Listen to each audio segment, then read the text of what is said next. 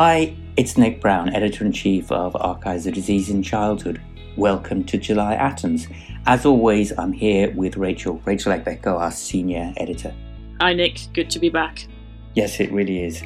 We're quite spoilt for choice in this month's issue, but I'll start with throwing out a thought in that sometimes we simply need to pause and take stock of what it is we're doing. As busy clinicians, it's not necessarily something that comes naturally to us, and the same might be said of our institutions. In this edition of ADC, we're invited to pause and reflect. Okay, so let's just do that then, Nick.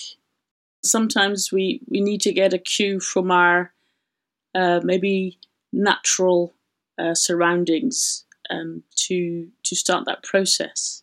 I wonder whether you could describe here the Margalla Hills for us.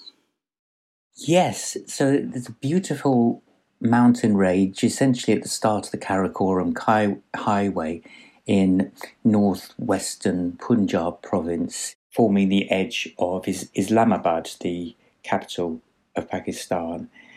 And the Rim of Hills is thickly forested, it has vertiginous climbs, but the view from the top, and this is where the taking stock comes in, is, it feels infinite, although it clearly isn't. But on a clear day, you can see miles west, probably as far as the Afghan border, and eastwards. And I can't think of a better metaphor for describing our need to take stock and stop and take stock. Following that thread, we're going to be discussing several papers with quite wide-ranging topics that nurture this concept, if you like. We'll be talking about several neurology papers and also some papers dealing with inclusivity of children and adolescents in decisions about their own treatment. So let's start with the neurology papers. Let's start with the brain. So here we might discuss two papers. The first one is a paper by Susan Byrne from Dublin, Ireland, and Deepak Ram in Manchester, the UK. And the title is Challenges of Implementation of the RCPCH Pediatric Stroke Guidelines, the Acute Management Component, and How They Can Be Overcome. Now, the authors focused on the small number of children that's affected by acute ischemic stroke. And they describe what they say is about 169 pages of NICE endorsed RCPCH guidance on stroke in children and young people. But very few of those pages are actually around the acute thrombolytic therapy. It's a small number of children, but there's a potential for preventing a devastating impact. And interestingly, they make the comparison that they're as rare as brain tumours, but we do think about brain tumours, and we may not necessarily think about stroke in children similarly.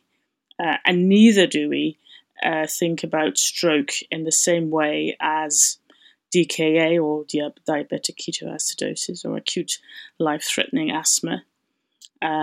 And although maybe less common now, meningococcal disease, we're looking at purpuric rashes. In this regard, let's pause. What are the barriers to actually get on par with what's clicking in to practice with what we do in recognition of things that we know are high risk and have a very short window to respond appropriately? That's a very good question. It's interesting that some presentations, symptoms, diseases have more of a tradition and therefore lie higher in the subconscious or conscious. And most of us will be fairly familiar with managing DKA and have a fairly good idea of what we would do with a child with chronic headaches and then focal neurology. But stroke, though it's on the way, I don't think has ever had quite the same tradition. So I think the first step without which nothing will follow, is early recognition and flagging it more in teaching or in differential diagnosis assessments would certainly help. I also think that flagging and resuscitation guidelines would be a great help. And it's equally as much as DKA and brain tumours, possibly more so because this is very time dependent, is the recognition, and then down the line referral to a neurosurgery unit and or thrombolysis. Interestingly, I think one of the crucial differences between adults and children is that the pre-test probability of a child having a stroke is far lower. The standard is vessel imaging to show or exclude an occlusion. Out of hours and often in hours, MRI, a quick MRI or angiographic access is limited and might, of course, require a general anaesthetic. And CT angio is probably the quickest, and usually no general anaesthetic is required as it takes seconds. So early involvement of radiologists is important where there's any suspicion. Is there a paediatric stroke team? Well, yeah.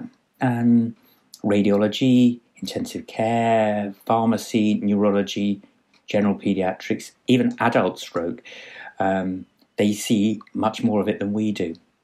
And then, of course, neurosurgery in case of the need for thrombectomy. So moving on to the next neurology paper, we're looking at extraaxial hemorrhages in young children with skull fractures. So this was a multi-center study, case control study from several US authors based in Seattle. That's James Metz, Washington, and Burlington. So here again, there's an invite to pause and think. It's a very tricky question. As a child with a fracture seen on CT, and there is an extraaxial bleed. Now, one of the questions that as clinicians asked is this associated with an accident or is it abusive? So that's quite a high stakes question. And I think the authors have tried to look at a group of children, so under 4, in a cohort that was there about 10 years ago. 200 of which 17 had been diagnosed with abusive head injury. And what they tried to do is describe the extraaxial hemorrhages that were seen. I wouldn't say necessarily in association with the fractures, but concurrently with the fractures. And they tried to describe what maybe the depth was, the position, and the configuration in relation to the fractures. And these were vault fractures, not necessarily max fractures. Those were taken out. And they had some interesting conclusions. And for me, on reading it, I'd say that what we might need to do is always pause. If you see a local bleed with a fracture, a local extraaxial bleed with a fracture, that in and of itself is not necessarily reassuring. There's always the need to look wider. What is the history? Are there other signs of potential of abuse? And then go from there. So this was very much a radiological paper, but sat in the wider team who look after children in the context of cranial vault.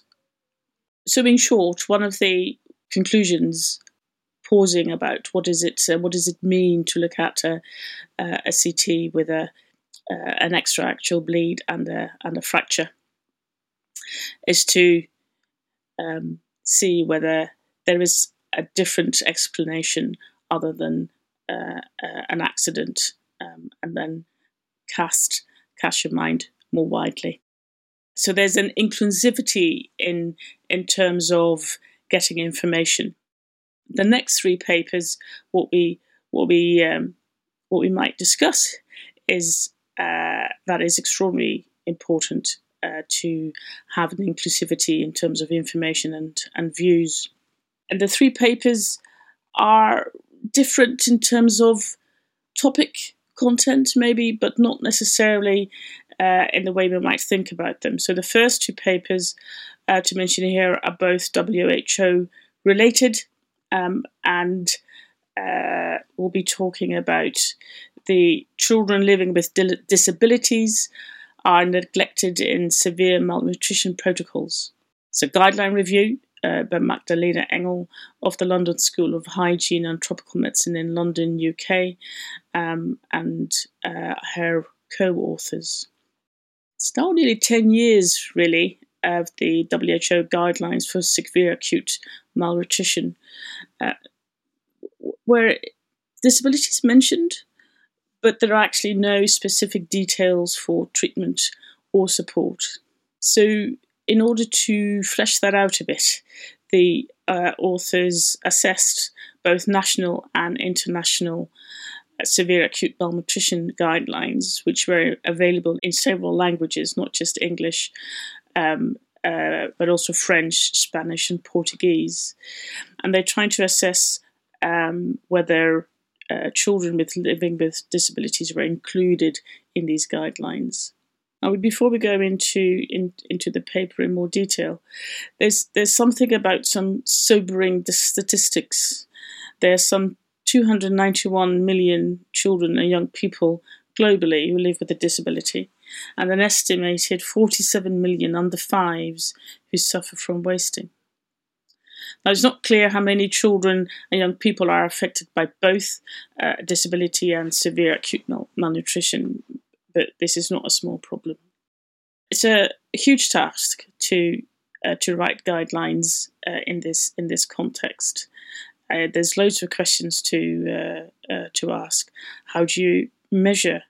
Usual measures may not necessarily be helpful if a child has contractures and it's difficult to measure circumferences. What would be our expectations after interventions, and whose expectations are they?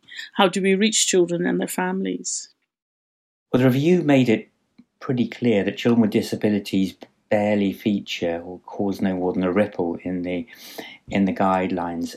And I guess the reasons include, at least, the lack of evidence on which to base guidance, the very broad spectrum of disability, and so a more general recommendation would be difficult to make.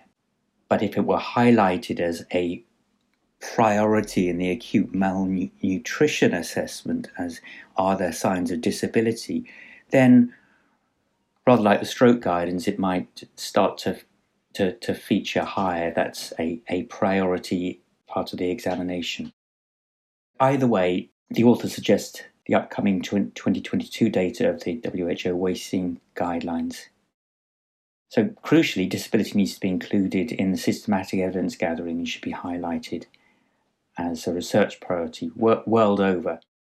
So we have another WHO-related paper by Trevor Duke and colleagues at the WHO, and it's about knowledge translation in maternal, newborn, and child and adolescent health and nutrition. And it was compiled in conjunction with the Strategic and Technical Advisory Group of experts, so STAGE for short, for maternal, newborn, child, and adolescent health and nutrition at the WHO. So if we're using the Sustainable Development Goals as a marker, and that's the carrot, which is currently the most widely used, having taken over from the Millennium Development Goals in 2015, to get near that target, this spoke clearly needs to be addressed in detail. And a large part of this is a quality improvement spoke and equity of access. So the key recommendations made are: number one, national, regional, technical advisory groups and subnational committees. Number two, strategies to improve guideline uptake. You can have the best guideline in the world, but if it's not used or not followed in the field, then very little will change. And number three, monitor implementation of the guidance and gaps in knowledge translation at a national and local level. To me, the key point is of proximity. So it's ultimately the healthcare worker on the ground with a family that will need to make this translation. Finally, we have another paper, also based broadly around the context of inclusion. It's a really interesting drug and therapeutics paper authored by Daniel Hawcutt and colleagues, including Sophie Smith at Wirral Grammar School, about the role that children and adolescents have in drug reaction reporting. After all, they're the ones who feel the side effects, and relying on parents to report, certainly in the older age group, may not directly translate to what the child and adolescent is experiencing. So I think that the MHRA, or the Medicines and Healthcare Products Regulatory Agency in the UK, are well on the way in looking at inclusivity in terms of descriptions of adverse effects. And as you say, so it's the child or the young person who actually experiences the adverse effects of a drug, but they may not necessarily be able to translate that into telling an agency what they experienced, and thus are dependent on parents or carers or healthcare staff to translate what it is that they experienced into a signal with which something can be done, so that there is whatever action needs to be taken based on those signals that are coming through. In the UK, there's the Yellow Card Scheme, which is a vehicle to report adverse events, and it's voluntary and anyone can contribute to that. However, there weren't too many young people who themselves would fill in such a card, and there's quite a few of them who do experience adverse events that are related to drugs. So maybe 1 in 5 will have those effects, and about 3% of hospital admissions are directly related to those adverse events. Now, what the MHRA has done is they co-developed with about 300 young people guidance on how to use the yellow card, and then they sent it out in a survey how usable it was, and they sent it out to 13 to 18-year-olds to have their opinion as to how helpful it is for them themselves to report their experiences. And there was a fivefold increase in children, young people, and this is young people between 13 and 18 who felt that they were more comfortable in doing this themselves. So that's the good news. They also were invited to give some feedback as to sort of how could things be better. Some of it was not so much about content, but how it was displayed.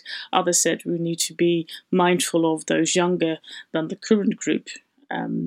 So they had an open mind in terms of it might be that younger children may also be able to themselves report. And I wondered about the representation of this group. So these are 13 to 18-year-olds. These would be digital savvy people, by the way the survey was distributed, and they might already had an interest. So I think it's a very good start, and some more work to be done. And that more work may be based in schools, for instance, as the authors also suggest. Yes, I agree. I like this paper very much indeed, because it's the message is a generic one. Ask the child or adolescent themselves. Certainly, in the age group they study, that should be the routine as the first port of call for this sort of information. And I think the impression I have is that things are slowly getting better, but that we have a way to go, and this paper really reinforces that. I think we're going to have to wind things up, unfortunately. I've really enjoyed this discussion. As you all probably know, we publish regular podcasts, Atoms and Archimedes on a monthly basis, Spotlight now effectively on a monthly basis. We include some of the best content of the latest issue in the Atoms podcast. If you don't want to miss it, subscribe on your preferred platform, including Apple Podcasts and Spotify, to get it directly on your device. We'd like to hear from you, so please get in touch through our social media channels and leave us a review on iTunes. So on that note, thanks for listening, and see you next month. Bye for now.